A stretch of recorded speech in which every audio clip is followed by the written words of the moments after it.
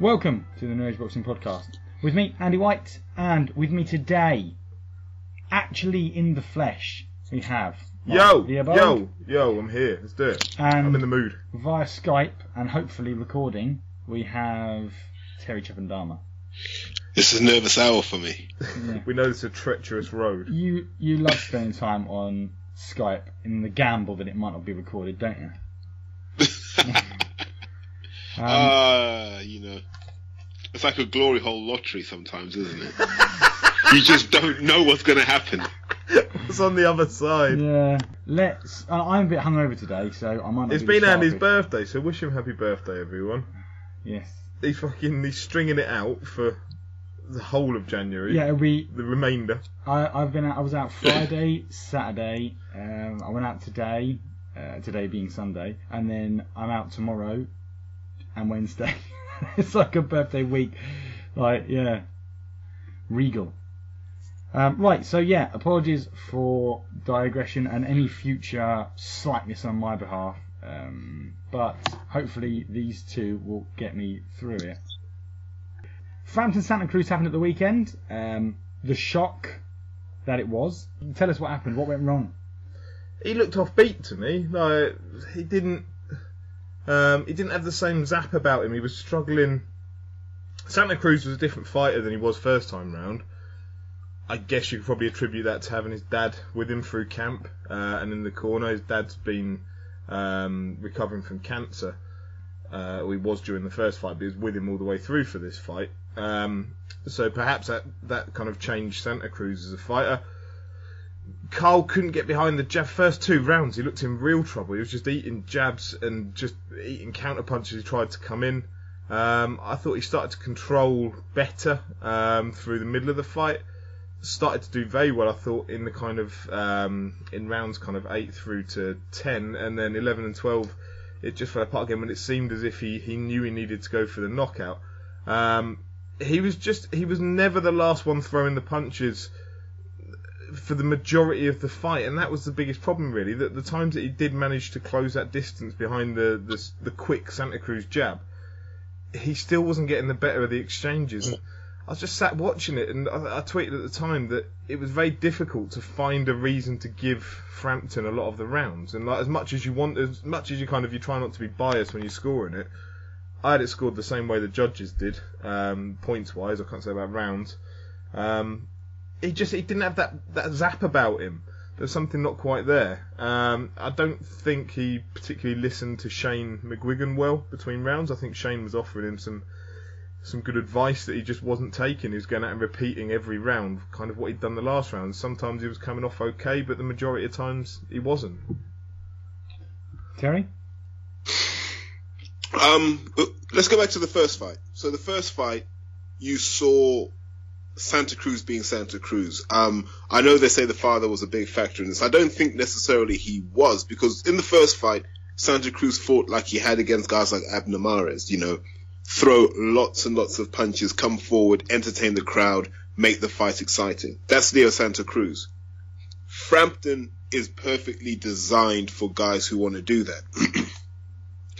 So, you finish that fight, you lose. Frampton wins, Frampton becomes fighter of the year. The rematch happens, and you're in the Frampton camp saying to yourself, we need that Santa Cruz again. Because the truth is, Santa Cruz has such a height and reach advantage, which he gave up in the first fight by electing to A, come forward, and B, bring his head level lower so he could engage with Carl Frampton. Second fight, Santa Cruz said, I'm going to be slightly less adventurous. I'm going to stay on the back foot. I'm going to just slide backwards and just use the jab for control. The key punch in the fight ultimately was the jab. Frampton didn't have an answer for that in the first 2 rounds. And then in the middle part of the fight, Santa Cruz shifted towards going to the body a lot more. So there were a lot of vicious left hooks digging into the body. So anytime Carl thought he had figured out Santa Cruz would just sort of change his tactics slightly, just enough that Carl would have to go back to the drawing board. I actually would have liked to have seen Frampton doubling up with his hands. So, doubling up on the left hand, doubling up on the right hand. I think that would have given Santa Cruz something he wasn't expecting. I think, there's a lot of things. I think Carl boxed really, really well. And if he had been boxing someone the same height who employed those tactics, Frampton would have won the fight easily. Santa Cruz has a reach advantage over Carl Frampton, which beggars belief. And he boxed to that plan. No one expected him to do it. And to be honest, I'm sure Santa Cruz will look back and go, I'm surprised I was able to do that, because we've never seen him do that before. So kudos to him for changing. If you remember, most of the discussion among the so-called experts was around what can Santa Cruz do more of, But the truth was he did less of everything. He threw less punches. He engaged less. But what he did is, in the moments that he was required to, he made sure that he was tall, and he also made sure that he had the last word on things, which made it hard for Frampton. So Frampton was always chasing the fight because he could never get comfortable.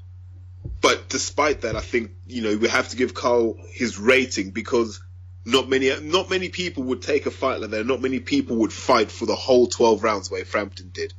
Kudos to Carl. I know the question might come up later on about, do you think Frampton had the right tactics? You'd only change small things around the fringes, maybe doubling up on that same hand. Maybe if he'd just gone with a jab to the body to try and assert some control, in the early exchanges. So a jab to the body, a straight right to the body, something that made Santa Cruz bring his head down a bit. And then I think Carl might have had more joy. But there's enough intrigue to justify a third fight. So it was a good fight all round. Really enjoyed it. So if we do end up having a third fight, which I'm assuming people would like to see, given the fact that it's 1-1, has Santa Cruz now got Frampton's number, or would it still be up for grabs? That's very much up for grabs. Remember, the great thing about boxing, Andy, is you have 2 hands, but there's so many other variables that you can equalize a fight very quickly. All it takes is another one of those uppercuts he landed on Scott Quigg, and the fight will turn around. So Frampton has the tools to do it. I think he has to learn the lesson of, don't be on the end of a tall man's jab. But then that's easier said than done. I think one of the things I do want to say is, and I know boxing fans get really frustrated about fights not happening. Khan Brook is a prime example. Here are 2 men who have made each other millionaires, and if they do that fight once more, financially they'll be okay for a while. And that's what boxing's about. 2 men showing respect for each other, fighting like warriors in the ring, showing respect after the ring, and then counting the money, because no fan is going to complain about the money they paid to watch this fight. And that's what boxing is at the top level. It's men realizing, and women now. Sorry, I don't want to be, sexist. We're in a different climate now. But boxers in general, male and female, realizing you need these meaningful fights, these seminal fights, to make that money. And when you have those seminal fights, the fans will pay money. What you want is these memorable fights, because fans are happy to pay for them, and boxers are happy to see the rewards from those fights. Yeah, I think as much, I was saying earlier about Frampton didn't have that zap about him. His defence is incredible. I loved watching that last night. His footwork out of range from Santa Cruz. Yes, he was eating punches as he was coming in, but actually the time that Santa Cruz came forward, Santa Cruz was happy to sit on the back foot and pick Frampton off as he came in. But the time Santa Cruz came forward, that footwork of Frampton, just on the retreat quickly, going off at angles, and even when he was stuck on the ropes, the bobbing and weaving that he was doing there was just brilliant. It was a joy to watch that fight. Most talented British boxer out there. As a technician, every punch in the book. Footwork is pretty solid. Defensively, more than sound. In fact, he's probably an example to many people of how to defend. But although we'll come on to that in the next fight that we discuss as well. It's good to see Frampton. I don't think Frampton loses anything from this fight, because boxing logic would dictate that if both men were at their best, Santa Cruz would win 8 times out of 10, simply because he's a taller man and he's a very busy tall man. So Carl's done well, and if he were to win the third one, that'd elevate him even more. How do you both see the third fight going? I realise it's early days, but off the cuff, how would you see the third fight going? Based upon last night and the first fight, I think it'd be difficult to pick against Santa Cruz. But it depends what Carl would change going into it. It's a pick and fight as well, The scores there's 2 rounds in it. And so if, the judges have picked a round, the opposite way, they've ended up a draw. One of the scorecards was a draw. I think the others were 115, 113.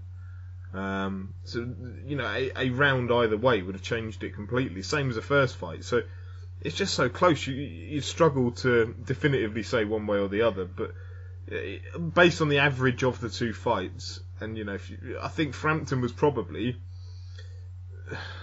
at his best in the first fight, whereas Santa Cruz definitely wasn't at his best, and then Santa Cruz showed a different style last night. So it's one that we're not used to seeing from him.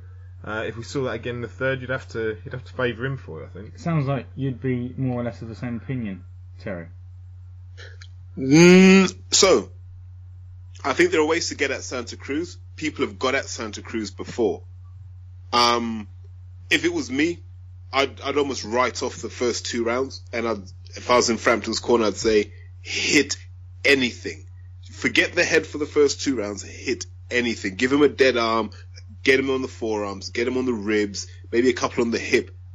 Get him feeling uncomfortable for those first couple of rounds until he starts to panic. Because if you can ratchet the pressure up enough, the tactics go out the window. I think Santa Cruz had such an easy first couple of rounds that he built up his rhythm. So he was able to box at a rhythm he was happy with, leaving Carl to chase the fight. I think if Carl comes out with a degree more aggression and really starts to batter the torso and the arms of Santa Cruz for the first couple of rounds, he'll bring it down to a brawl. He'll bring out the machismo in Santa Cruz, and then we'll get the fight that we'd like to have as our rubber match. Okay, also during the night we had Mikey Garcia fighting Dejan Zlatikanin. Did you both see this fight, Terry? Yes. I think everyone has heard me talk about the importance of fundamentals. In the Jack DeGale fight, we saw another man who has 10 out of 10 fundamentals. For those who did watch the Garcia fight, which he won by basically knocking out Dejan Zlatikanin, as we'll keep calling him, forget what Adam Smith wants to say about Zlaticanin. I am not from Montenegro, so that's of no relevance to me. Zlatikanin was tailor-made for Garcia, so let's not go overboard in the praise for Garcia, because Zlatikanin is a guy who needs to come forward to unleash his bombs. Perfect for Garcia. But what was beautiful was watching how Mikey Garcia took pretty much a handful, not a massive box of tricks, a handful of brilliant fundamentals, and destroyed Zlatikanin. Essentially, he just stuck to the rule book. You're boxing a southpaw. Just circle to your left and nullify what they're doing. That's all he had to do, and he kept doing it. He'd slide back, work, use the jab to control the space, keep his hands up under pressure. Use the ropes as a friend when he needed to, knew when to stay off the ropes when he needed to. All things that aren't flashy. It's not James Toney, it's not Roy Jones. It's solid fundamental boxing. But the knockout when it came, wow. Everyone knows I'm a big fan of the right uppercut. I think the right uppercut is a fight-changing punch. Mikey Garcia now has proved the right uppercut is a fight-changing punch. And that transition to throw the uppercut, completely wrong foot Zlatikanin, and then basically take his head off, shows 2 things. 1, Garcia can box, and number 2, my goodness, the guy can crack at that weight. So, super excited about where he goes next. There are tests everywhere for him, and it looks like, maybe another couple more fights to shake off any rust that there is, and Garcia's a factor again. Mine? Yeah, I mean, I'd suspect that Zlatikanin was probably knocked out after the uppercut, but he was still on his feet and kind of turning a bit. Garcia steps in with the left hand, and then just a clean right, like unprotected right hand, just lays him out. Zlatikanin's like on his back, like not moving. It was quite scary actually for a little while. You're kind of thinking, well, I hope he's going to get up from this. And he did. 5 minutes later or so, he was up and moving about. But Garcia, I mean, his career is just mad, isn't it? Really, he's I was looking up earlier. He's 29 years old. He's now 36-0 with 30 knockouts. 3-weight world champion. But he has these massive periods of time off, like just crazy periods of time. So he had a period he boxed in January 2014, and then didn't box again after that until July 2016. So like the best part of 2.5 years out, and then comes back. Boxed July last year and then boxes last night. So you've got to hope that you see more consistency out of him. He like long periods of layoff that just. I'm amazed that he can still come back and fight at that level, given how long he takes out of the ring. In that lightweight division, that was for the WBC kind of regular title essentially, because they're using the diamond one for Jorge Linares, Anthony Crolla. If Anthony Crolla comes through that Linares fight, I can see at that point, like given that Garcia would presumably then be the kind of mandatory for the diamond belt for the WBC, I can't see any way that Eddie Hearn wants to put Anthony Crolla in there with him. I'd suspect you're going to get at that point Eddie Hearn will probably look towards making that Terry Flanagan fight and like making. It's time to cash out and make the All Manchester fight, because I can't see anyone wants to go and take that risk with Garcia, because he looked so good. Terry, unless you've got anything to add, we'll move on to Josh Taylor Oliveira. Yeah, I think it's Alfonso Oliveira. It was a showcase fight. It was an 8-rounder. Vegas, give Josh Taylor an opportunity to box in Vegas. One of the things you can tick off your bucket list. In Alfonso Oliveira, I might be wrong, but that might have been an opponent switch, because it looked like Taylor hadn't prepared for that guy. He wasn't the most orthodox of guys. But one thing that did surprise me was Taylor wasn't really using the jab. It was almost like he was on a seek and destroy mission, which, Oliveira he appeared to be tougher than he was. And ultimately, it was an 8-round decision. I don't think Taylor's reputation is harmed by that. I think the rounds will do him good. And I think being in there with guys who aren't going to fall over is good for him at this stage of his career. Let's not forget that's his 8th fight. And now, I think he needs to focus on the British scene again. Let's get these Tyrone Nurse fights, these Jack Catterall fights. Let's get those done. And then obviously the big one towards the end of the year with O'Hara Davis. Mike, did you see the fight? Yeah, it's a bit of a novelty fight, really, I suppose, for him, going over to Vegas. It can't have been ideal, because Shane McGuigan's going to clearly be focusing his time upon Carl Frampton and preparing him for his fight. So you kind of suspect Josh Taylor didn't get the best of Shane McGuigan in the build-up to that fight. He easily won the fight. It didn't have the same pizzazz about it of when he took out Dave Ryan so easily. But you give him a pass on that. It's a fight over in Vegas. It builds his his experience, and hopefully one day he'll be over there fighting in the big fights himself. And now he's got a taste of it. So that's ultimately why he gets taken over for these kind of things.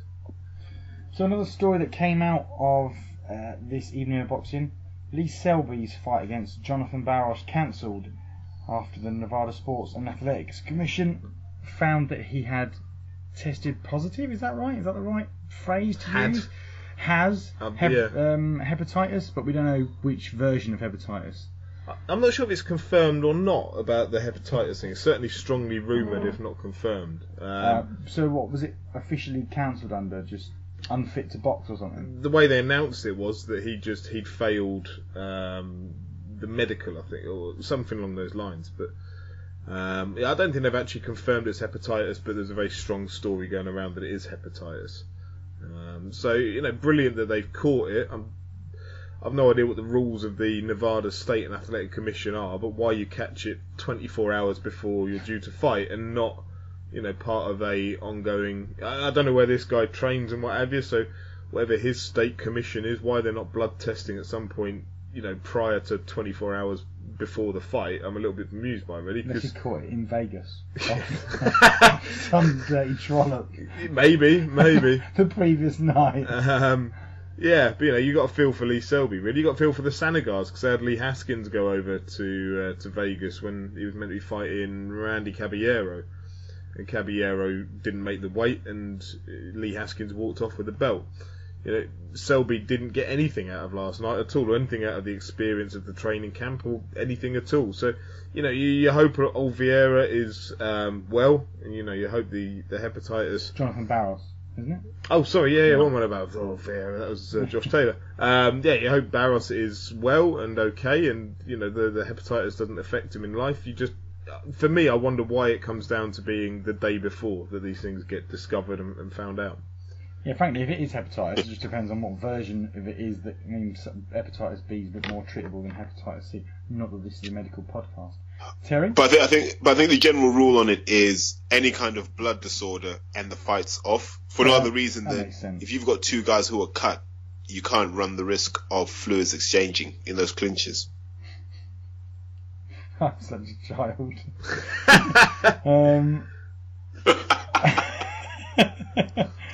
But it's good, and for the people who are naysayers about boxing, how many rugby players, how many football players are running around with all kinds of illnesses in them.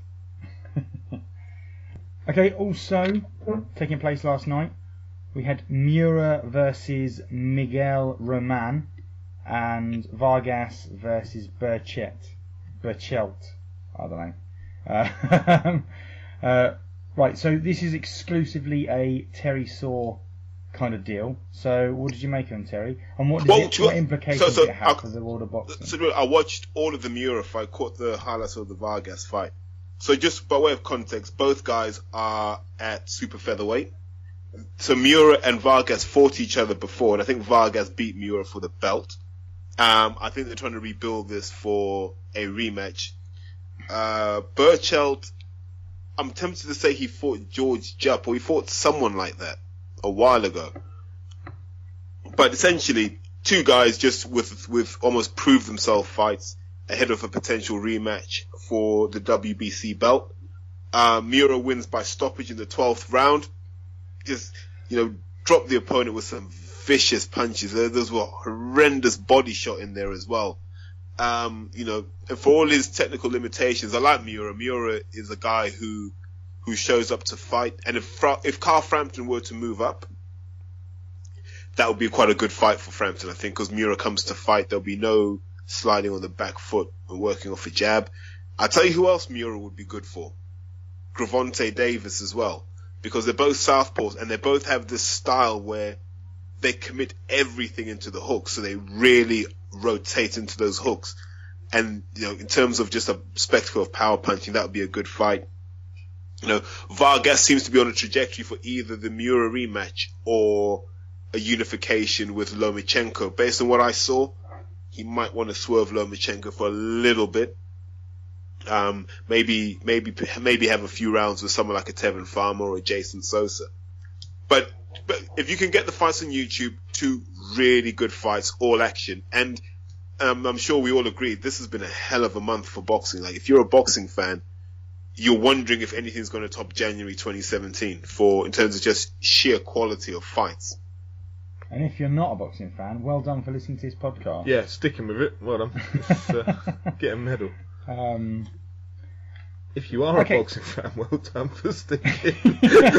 Thank you, quite frankly. Yeah. Now, a good question from me.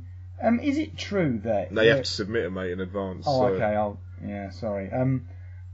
Is it true that there is a method of thinking that two southpaws in a fight makes for a bad fight? Yes. The logic behind it is southpaws aren't really used to fighting each other. Well, I'll rephrase that. It used to be the accepted wisdom. So southpaws will train to fight orthodox fighters. And a lot of southpaws in the old days were back foot counter punchers, So when you had two southpaws, you often had two back foot counter punches, which makes for a rubbish fight anyway, southpaw or orthodox. What's happened, and if I'm being honest with you, I don't know who you give more credit to.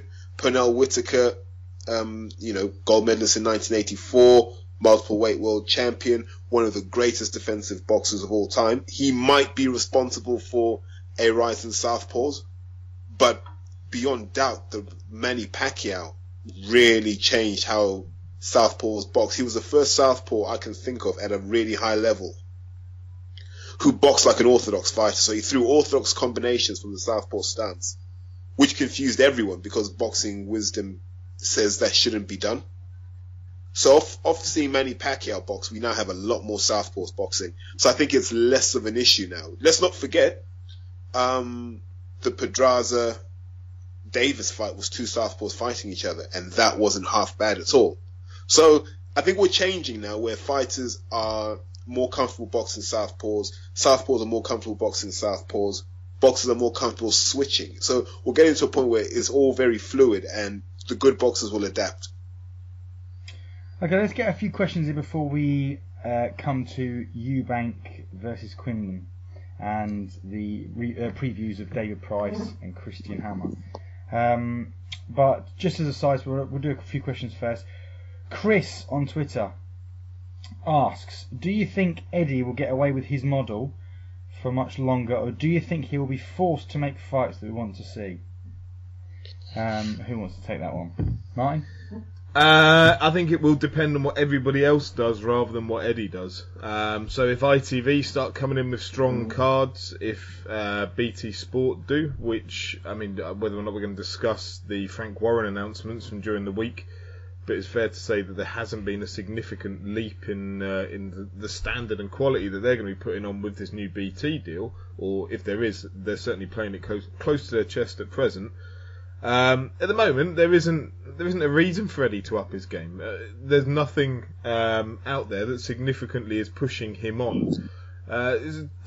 We'll see. I mean, he promised last year that his plan was to make all of the Saturday night fight nights World Championship bouts, which we started to see with Tony Bellew and Ricky Burns. And so that'll be interesting. If he keeps that up through the year, then the undercards will, take a bit of a hit. But, looking forward, we've got Crolla Linares coming up, which is a standard Sky card. We've got Ricky Burns versus Ilungu, which is a standard Sky card. So he's kind of keeping to that promise a little bit. What the standard of the undercard will be is up for debate. But ultimately, why does he have to make a decent undercard? If he's making that world title fight, that's more than what the competitors are doing anyway. BT Sport aren't making world title fights other than another letdown of a Terry Flanagan fight. I know it's his mandatory, but it's not one that everybody wants to see. But when you keep inactive world champions, and you get a backlog of mandatories, that's just how it goes. So, are we going to see Eddie, increase that that standard? It depends if everybody else does. Would be my answer. Maybe we'll get like some sort of weird, what do they call them, where a load of people, like a load of gangsters control one specific.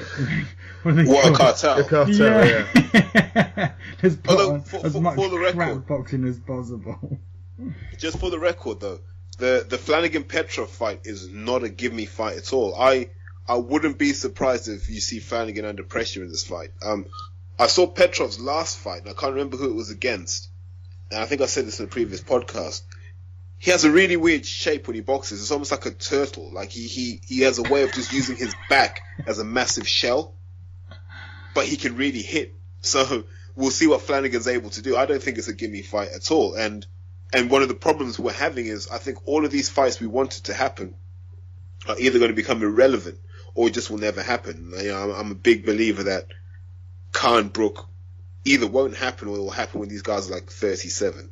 Yeah, just as an example. I mean, it's not to say that as I said, the Flanagan fight isn't an easy fight necessarily. It's just not a fight that anybody's gagging to see. But again, that comes down to when you faff about with your mandatories that much, then you're going to get a backlog. So I think he's got 2 now, back to back, that he's meant to be having. Which, it's just, they're not exciting fights. They might turn into exciting fights, but they don't have that same build-up, that same pizzazz as a Jorge Linares fight, for instance, that Croller's getting. If you've got Mikey Garcia after he's been exposed on Sky last night, like actually, if somebody now said, Terry Flanagan's going to take him on, that's an exciting fight. The Petrov one people aren't going to be buzzing about in advance. Okay, a question from David McGinley. He asks, did Shane McGuigan freeze? Frampton seemed confused and didn't get the direction from his corner. Obviously in reference to the Frampton Cruz fight. No. How David, shame on you. Listen to what Shane was saying. Shane was right. The problem actually is that really when both men are on their game, like Santa Cruz he's too big and he's too active with his jab. So you have to work so hard to get in, and by the time you've spent all that effort, then Santa Cruz just switches to a body attack, and then you're like, right, I have to adjust again. So you're always having to adjust. So the advice you're given from corner to corner is great, but what's happening in the ring changes every 30 seconds, and you're thinking to yourself, okay, I know what I was told to do, but I have to adapt to what's in front of me. So I think Shane did the best that he could. So we just need to give Santa Cruz credit. He made the right changes, and he really showed up last night. Okay, Sam Khan asks, Cruz didn't seem enthused by number I'm assuming this is round number 3. So where does Frampton go? Fight number 3. Okay, yeah. So where does Frampton go from here?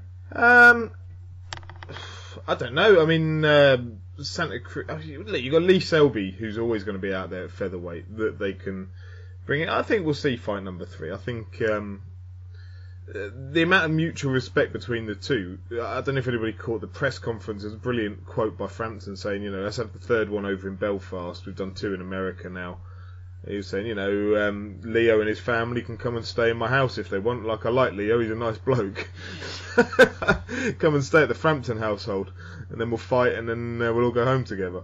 I think it will happen. Whether it happens next, I think maybe they need a break from each other now. And maybe come back together in a year or 2. So I think maybe the Lee Selby fight, because Lee Selby is floating into irrelevance a little bit, not through his own fault after last night, but he needs something now, and maybe coming back and doing a bit of a big domestic showdown would suit them both quite well.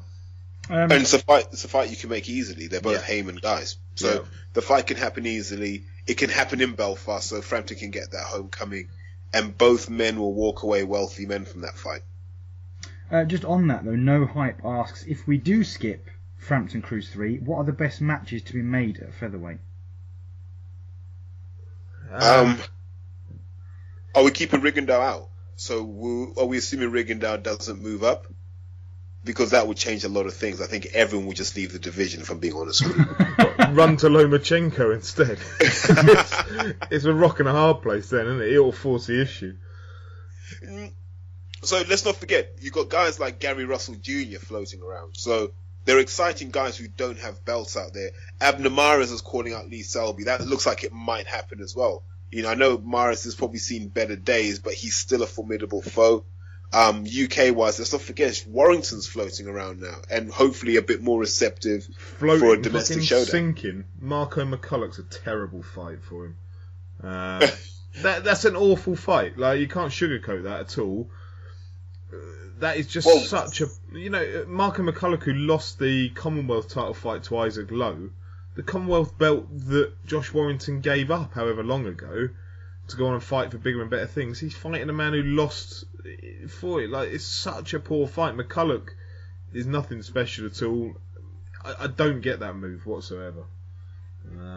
Sorry, that's a bit of a rant on a side note.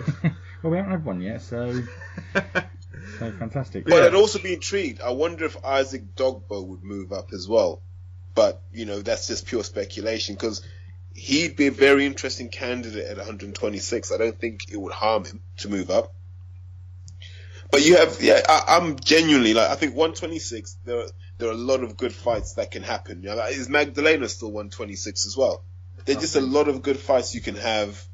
And, we should all be excited. As long as these fights keep getting made, 2017 might be the best year in boxing we've had.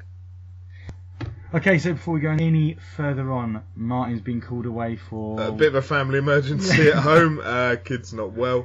So I'm going to leave you to it. So I'll just leave you with this. Mine does a lot for this podcast, and I'll just leave you with a little bit of a gem that he obviously did for us this week on Twitter. This was following on from last week, querying about Kel. At Spanish Police.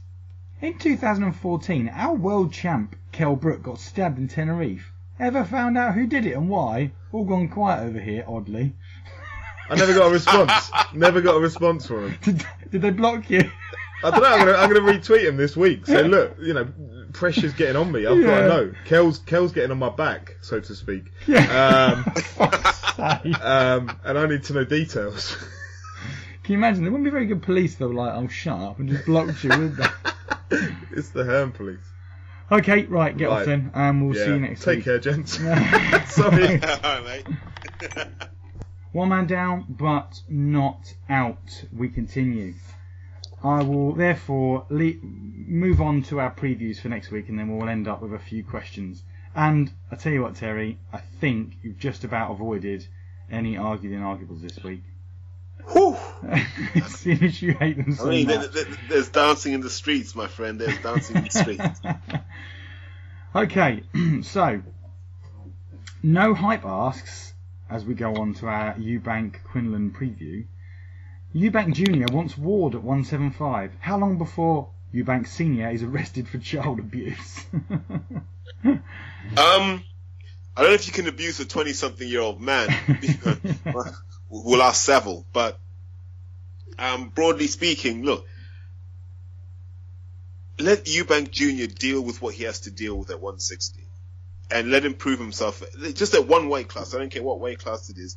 Let him prove himself first, and then start calling out, the elite level fighters. Because at the moment, his career is moonwalking at a rate of knots towards oblivion.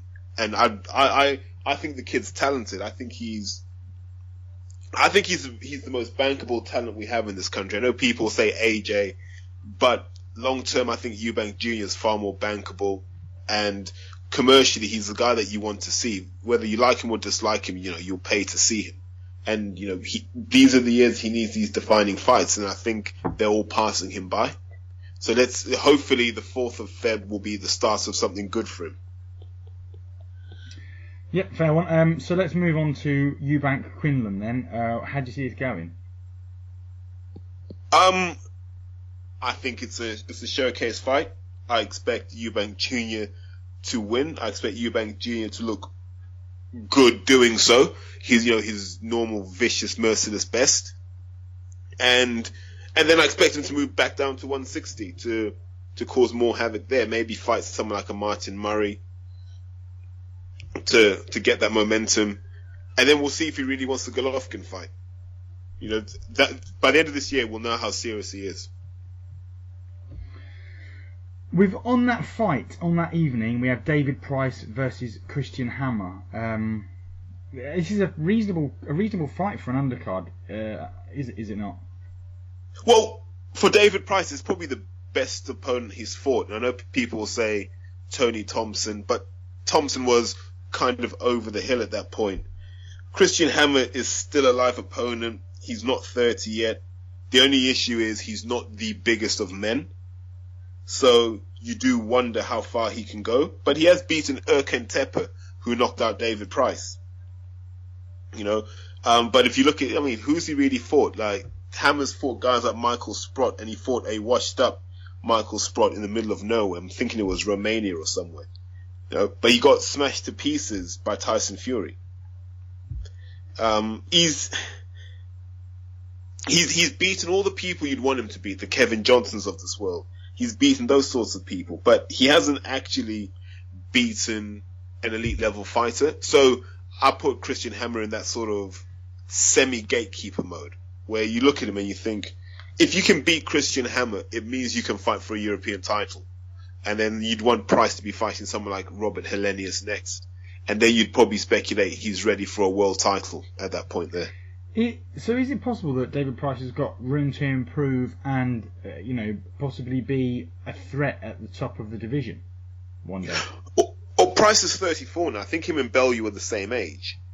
And you realise at that age, there's only so much headroom you have. David Price now will be the fighter that he'll be forever. So he'll be a guy who will have a big right hand, relatively immobile, but big and strong. Now, whether he can add a jab to that, we don't know yet. We haven't seen him throw a menacing jab probably ever. So I'd speculate we have the Price that we will always have, and he'll carry that right hand threat, but you don't imagine he's a guy who could go a whole fight without getting hit. So at some point he is going to get hit, and it's about how he copes with that. Also on the card, Adameches versus John Ryder. How does this one panning out? So Adameches is based out of Sheffield. I never know if he was trained with the Ingalls, but good enough fighter is very much off the radar because he's never really had the super promoter backing.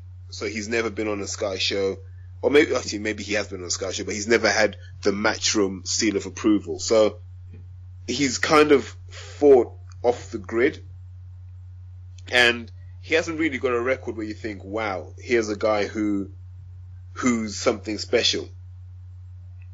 He fought Kamitsky. I remember that's the one that impressed me, actually, because he fought a very good Kamitsky, and the defensive masterclass Kamitsky put on, every defensive element was showcased, and then you realize Adameches is at a certain level. I think he's a decent enough opponent for John Ryder, who is also in the Last Chance Saloon for the 17th time in his career. And, you look at John Ryder's record and you think, okay, you fought Billy Joe Saunders, where actually I like John Ryder, but he didn't show up for that fight till round 8, which was a shame. And you always thought that he had something about him, but then he lost to Jack Arnfield, which told you what level Ryder is. So I think Ryder will always be a good, solid domestic level fighter. Etches is a good, solid domestic level fighter. It will be a good, solid domestic level fight. We have Andrew Selby versus Aaron Dial. Well, so Selby in his 8th fight is fighting Dial for, this is the IBF International title, or the WBC. So Selby's too good for these guys. Yeah, you could almost put Selby in a world title fight now, but my impression is, you put him in with someone like Dial, an old grizzled veteran who hopefully take him a good few rounds. I don't think Selby is a knockout artist at the weight. So Selby, it'll be a bit of a boxing clinic from Selby. And, this is just a stepping stone towards maybe challenging for the WBC belt. Don't know much about Dial. Think he's Filipino, but, my memory is not the best. I don't know, man. He'll be an okay test. I just don't think he's at that level. He's got a couple of defeats on his record, so I don't think he's on Selby's level. I think Selby boxes on another level. He's almost like Frampton in the sense that he's not a typical British boxer. He has a few bells and whistles to his arsenal which make him different, but also make him effective. Okay, let's crack on with some more questions. Well, let's not forget the rest of the card. Kid Galahad, another guy who might be a factor at 126, but definitely, class at 122. This is absolute class. So I think his fight will be at featherweight on this card, and he is an opponent for any one of our featherweights at the moment. I think Galahad's the most skillful of all of them. Whether he's got the power at that weight, don't know. So he fights Joseph Agbeko, a tough Ghanaian fighter. Shouts out to JFB Sports. They know all about this guy. So I think this will be one of, out of the Mickey Moose situation. And, we all know about the kids from Bukom in Ghana. So this will be a tough fight, but it'll be good for Galahad. We'll find out if he really is elite level. Chris Congo, I have to shout out Chris Congo, ex-GB, boxed for GB at 69 kilos. Boxes out of Miguel's now, signed to Tommy Dove. He gets a big TV, showcase. Now, for everyone listening, just watch the guy. very composed, very patient, already looks like a seasoned pro after a couple of fights. So he's a good guy to look at because you're hoping that he will go on to achieve the things we thought Larry Eckendile would. You know, big shouts out to Larry, but Larry's had an unfortunate career of not having the promotional backing, and we're hoping that, you know, Chris Kongo gets his opportunity. The last thing I have to do is shout out Jordan Dennis. His second fight will be on the ITV card. Looked promising in his debut. I know Martin is quite high on him, and it's a shame we haven't got Martin here to share more on him. But, you know, from everything I hear from people in the trade, bright future ahead for this kid. So don't sleep on this undercard. Like, I know everyone's complaining about it, but once you put your money down, watch every fight in this undercard, man. From Jordan Gill all the way to Chris Eubank Jr. Actually, just a side one. It's happening in Belfast, but I just wanted to shout out a good friend of mine, Lynn Harvey. So she'll be boxing. It's her third fight, 1 win, 1 loss. You know, she's learning on the job. You know, it's impressive the way she's been working. I know she's been sparring some of the Irish amateur ladies, but big shout out to Lynn Harvey. You know, he's definitely waving the flag for women's boxing out there. Good stuff as always, Terry. Okay, so we've got questions. James Sunderland asks, can a promoter influence whether you spar with someone? E.g., Shane Singleton fighting Skeet. In my opinion, Nurse would seem the ideal sparring partner for Singleton, but Nurse and Skeet are signed to Frank Warren. Would Warren allow this? And would the promoter allow it? Yeah.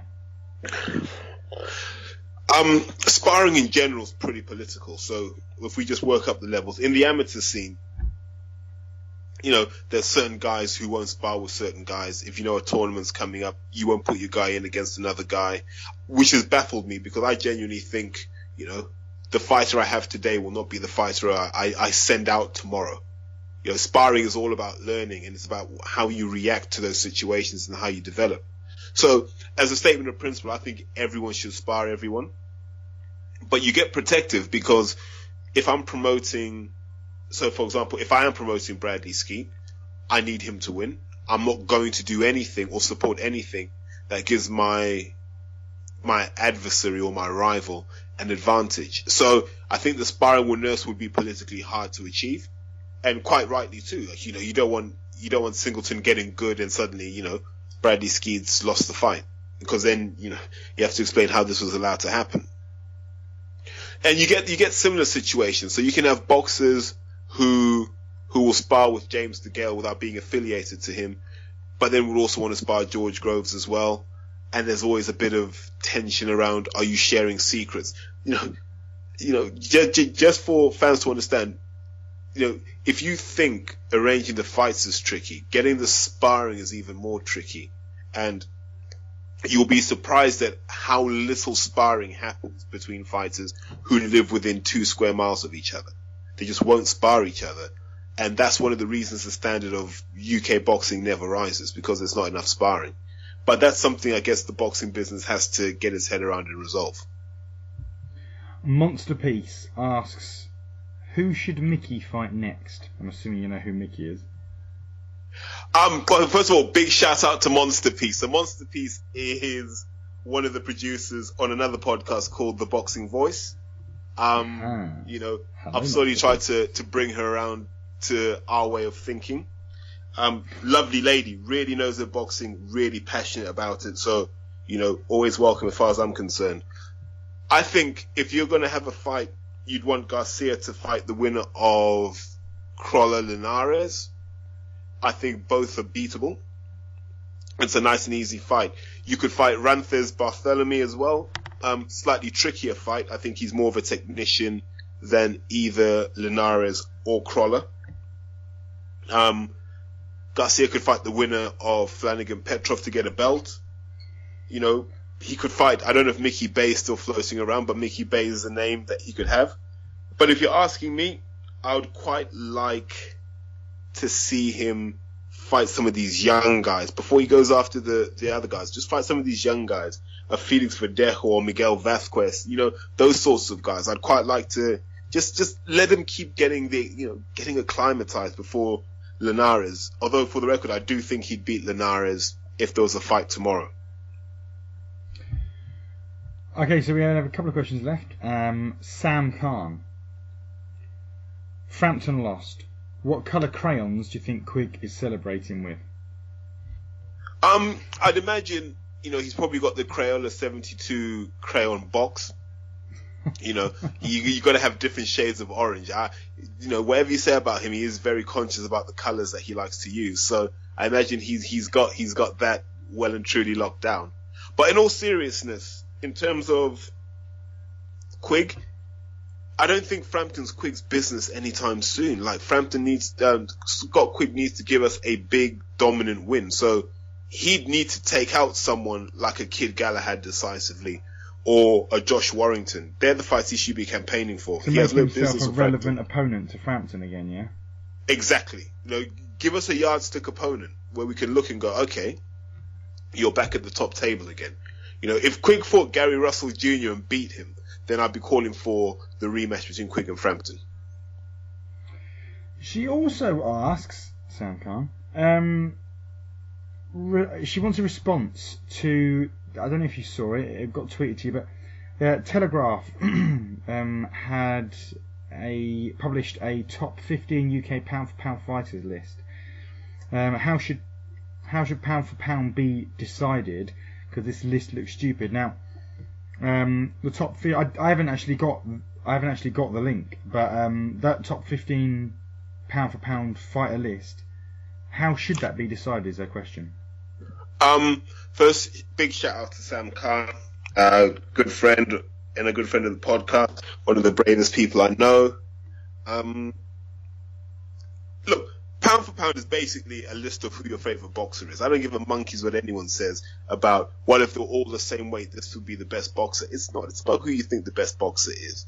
And we shrouded in all of this nonsense and bullshit. And the truth is, it's about who you like. So there's no objective way you can quantify who you like. There are guys like Mayweather whose achievements are greater than anyone else's, and it's not even that he's pound for pound number one. He's just the greatest boxer, full effing stop. Now Mayweather retires. You've got Pacquiao. Is he the best boxer out there? No. Is he the greatest boxer out there right now? Yes, based on his record. Guys like Cotto, guys like Andre Ward. So they aren't, for me, guys like Cotto and Pacquiao aren't high on my pound for pound list, because I don't think they can beat the best in their division. But the best in their division don't have the defining fights that would put them on a pound for pound list, which renders it all irrelevant, really. Because what we're really saying is we're separating who's great from who's best. And Manny Pacquiao could be 45 in boxing. He's still a boxing great. He's just not very good. And it's the same thing with Miguel Cotto. And I think it feeds into, because Cotto will be fighting Kirkland in about 3 weeks or so. And this feeds into that whole sentiment around, when do we let our heroes in the sport do what they want? So I don't mind Miguel Cotto fighting James Kirkland, because, the Cotto we have now isn't the Cotto of 5 years ago. That's how life works. So Cotto just needs entertaining fights that will pay him well and won't leave him a vegetable in his 50s. So in summary, all this pound for pound stuff, just bin it, ignore it. Just write down a list of who your favourite boxers are. Chances are it will be based on skill. It will be based on who they've beaten. And it'll just end whether you like their style or not. That's all it will boil down to. It's just a game of opinions. Okay, that indeed brings us to the extent of our questions this week. If you haven't had your question answered, please get in touch and alert us to this travesty, and we'll make sure we fill it in next week. Of course, that is if this podcast is even recorded, in which case you'll be hearing it. Otherwise, I'll be just saying this into the ether. The ether's where it belongs. Before anything else, let's just touch on Frank Warren's announcement. Oh yes, yes. Yeah, so Warren talks up this massive press conference and announcement and so on and so forth, which is fantastic. Until it turns out it's simply just it was like a works Christmas party essentially. He got all his fighters up on stage, except for, and just for the record, except for Lerone Richards, who quite possibly is the most talented fighter that he has. So he gets all his fighters up on stage. Billy Joe Saunders stands up when the press asks questions and says to the media, listen, you got Lerone Richards sat down over there. No one's gone to talk to him. He's the best prospect we have in this country. And I guess it's shone some light on Lerone Richards. If you don't know who Lerone Richards is, boxing fans, get to know Lerone Richards. This is the guy who basically had Chris Eubank in his back pocket in sparring. I think he's class. I think he goes all the way if he gets the right promotional backing. So get excited about him at super middleweight. Really, really nice man. Good guy. He's training out of iBox with Eddie Lamb and Al Smith. So big shouts out to him and Darryl Williams, both at super mid. Get behind all of these guys. But he has this massive announcement and he just gives us nothing fights. It was nice to see Nicola Adams get signed, and everyone knows. Well, actually, we didn't release the podcast where I went on a massive rant on how Nicola Adams deserves to be treated better than she has been. So it's good for her to be signed. Deep down, we know it's a cynical move by Frank Warren, so he can match what Matchroom have with Katie Taylor. But it's a platform for Nicola Adams nonetheless. If she can perform well, she can define her own destiny. I'm 110% behind her. It was good to see Daniel Dubois up there as well. Good to see some of the newer signings up there. But the fights that were promised, they're all good dust-ups and they're all good fights. But there's nothing that screams fantasy about them. So what we're now waiting for is what's going to happen to Hughie Fury, number one. What's going to happen to Billy Joe Saunders, number two. Everyone's talking about Golovkin, but I can pretty much guarantee he's not fighting Golovkin next. We also want to know what's going to happen with Tyson Fury because he's part of this equation. There's no question in my mind about it. You'll expect to see Tyson Fury being more active and more vocal from April onwards. There are reasons why, I suspect, but he'll be more active, he'll be more vocal, and it'll be the same with Hughie Fury as well. So Warren didn't blow us away, but I think let's give him 3 months with this BT deal to start producing fights we care about. Before we just turn the taps off on this guy, for goodness sake. But that's my rant and my shining light session over. It's okay, we didn't have much ranting today. I will save it, don't worry, it's coming. Yeah. Okay, Adid, I think we have reached the limits of our podcast today.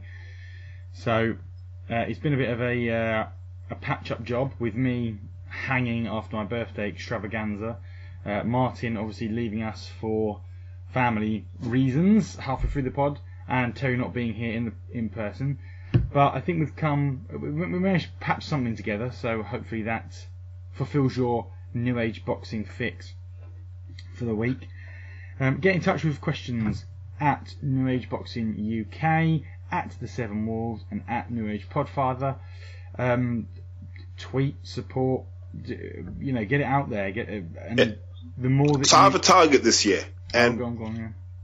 And people know this offends me that the Toe to Toe podcast gets 150,000 downloads a week, and I don't understand what the hell they're doing that's so much better than what we're doing.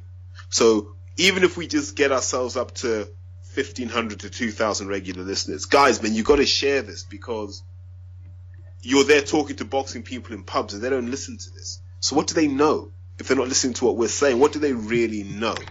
Apart from what they're being brainwashed. So the more people you get on this, the better conversations you're going to have with your mates or random people in the pubs. Because this is not corporate. This is a source of truth. And you have people on here who are brave enough to let some of the information out that others won't let out. So by all means, man, get involved. Tell your friends. Big shout out to Gary Logan. Gary, I know you listen. So tell your friends too, and we'll tell our friends about your situation. And actually, congratulations to Gary on being head trainer at BXR, which is Anthony Joshua's new gym. Gary, first things first, you need me involved in that. It's not a proper gym if I'm not involved. But yeah, tell your friends, spread the word, spread the gossip.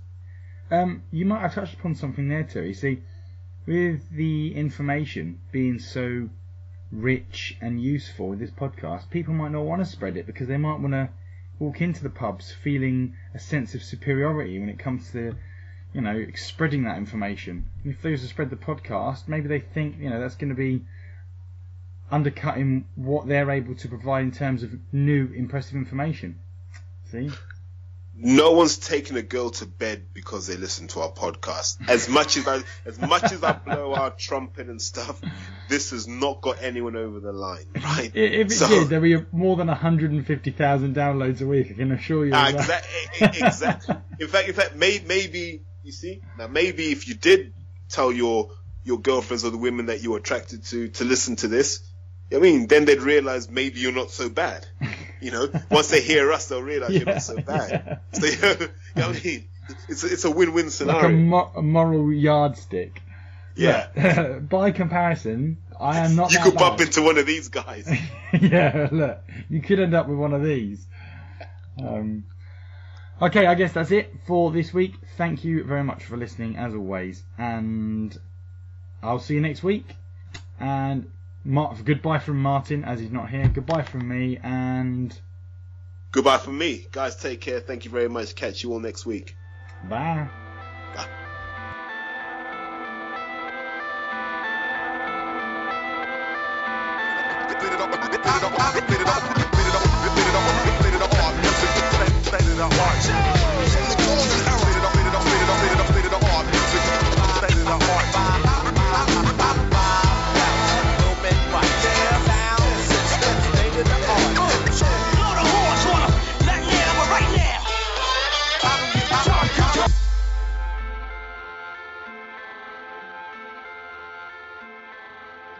Frampton, Santa Cruz. Mine. I can't concentrate, Terry. There's so many fucking big fat guys sucking each other off on fucking glory hole. Please keep this in the podcast. Just got this Please. horrendous fucking porn up. I don't. Just to show off the stand-up. Yeah, he's got a stand on the back of his phone case, and the best way to demonstrate that is by showing me geezers sucking off geezers through glory hole. So hideous. What is that? Oh God. Oh. Is that a fucking conversation with the Look at the look. Oh my! Have you watched this before? No, I'm just flicking through. Oh. Oh. Right. Right, that's it. I promise. No more glory holes. Do I leave that in? That's it, a miss. Ah. Right. 14:30. Glory hole digression.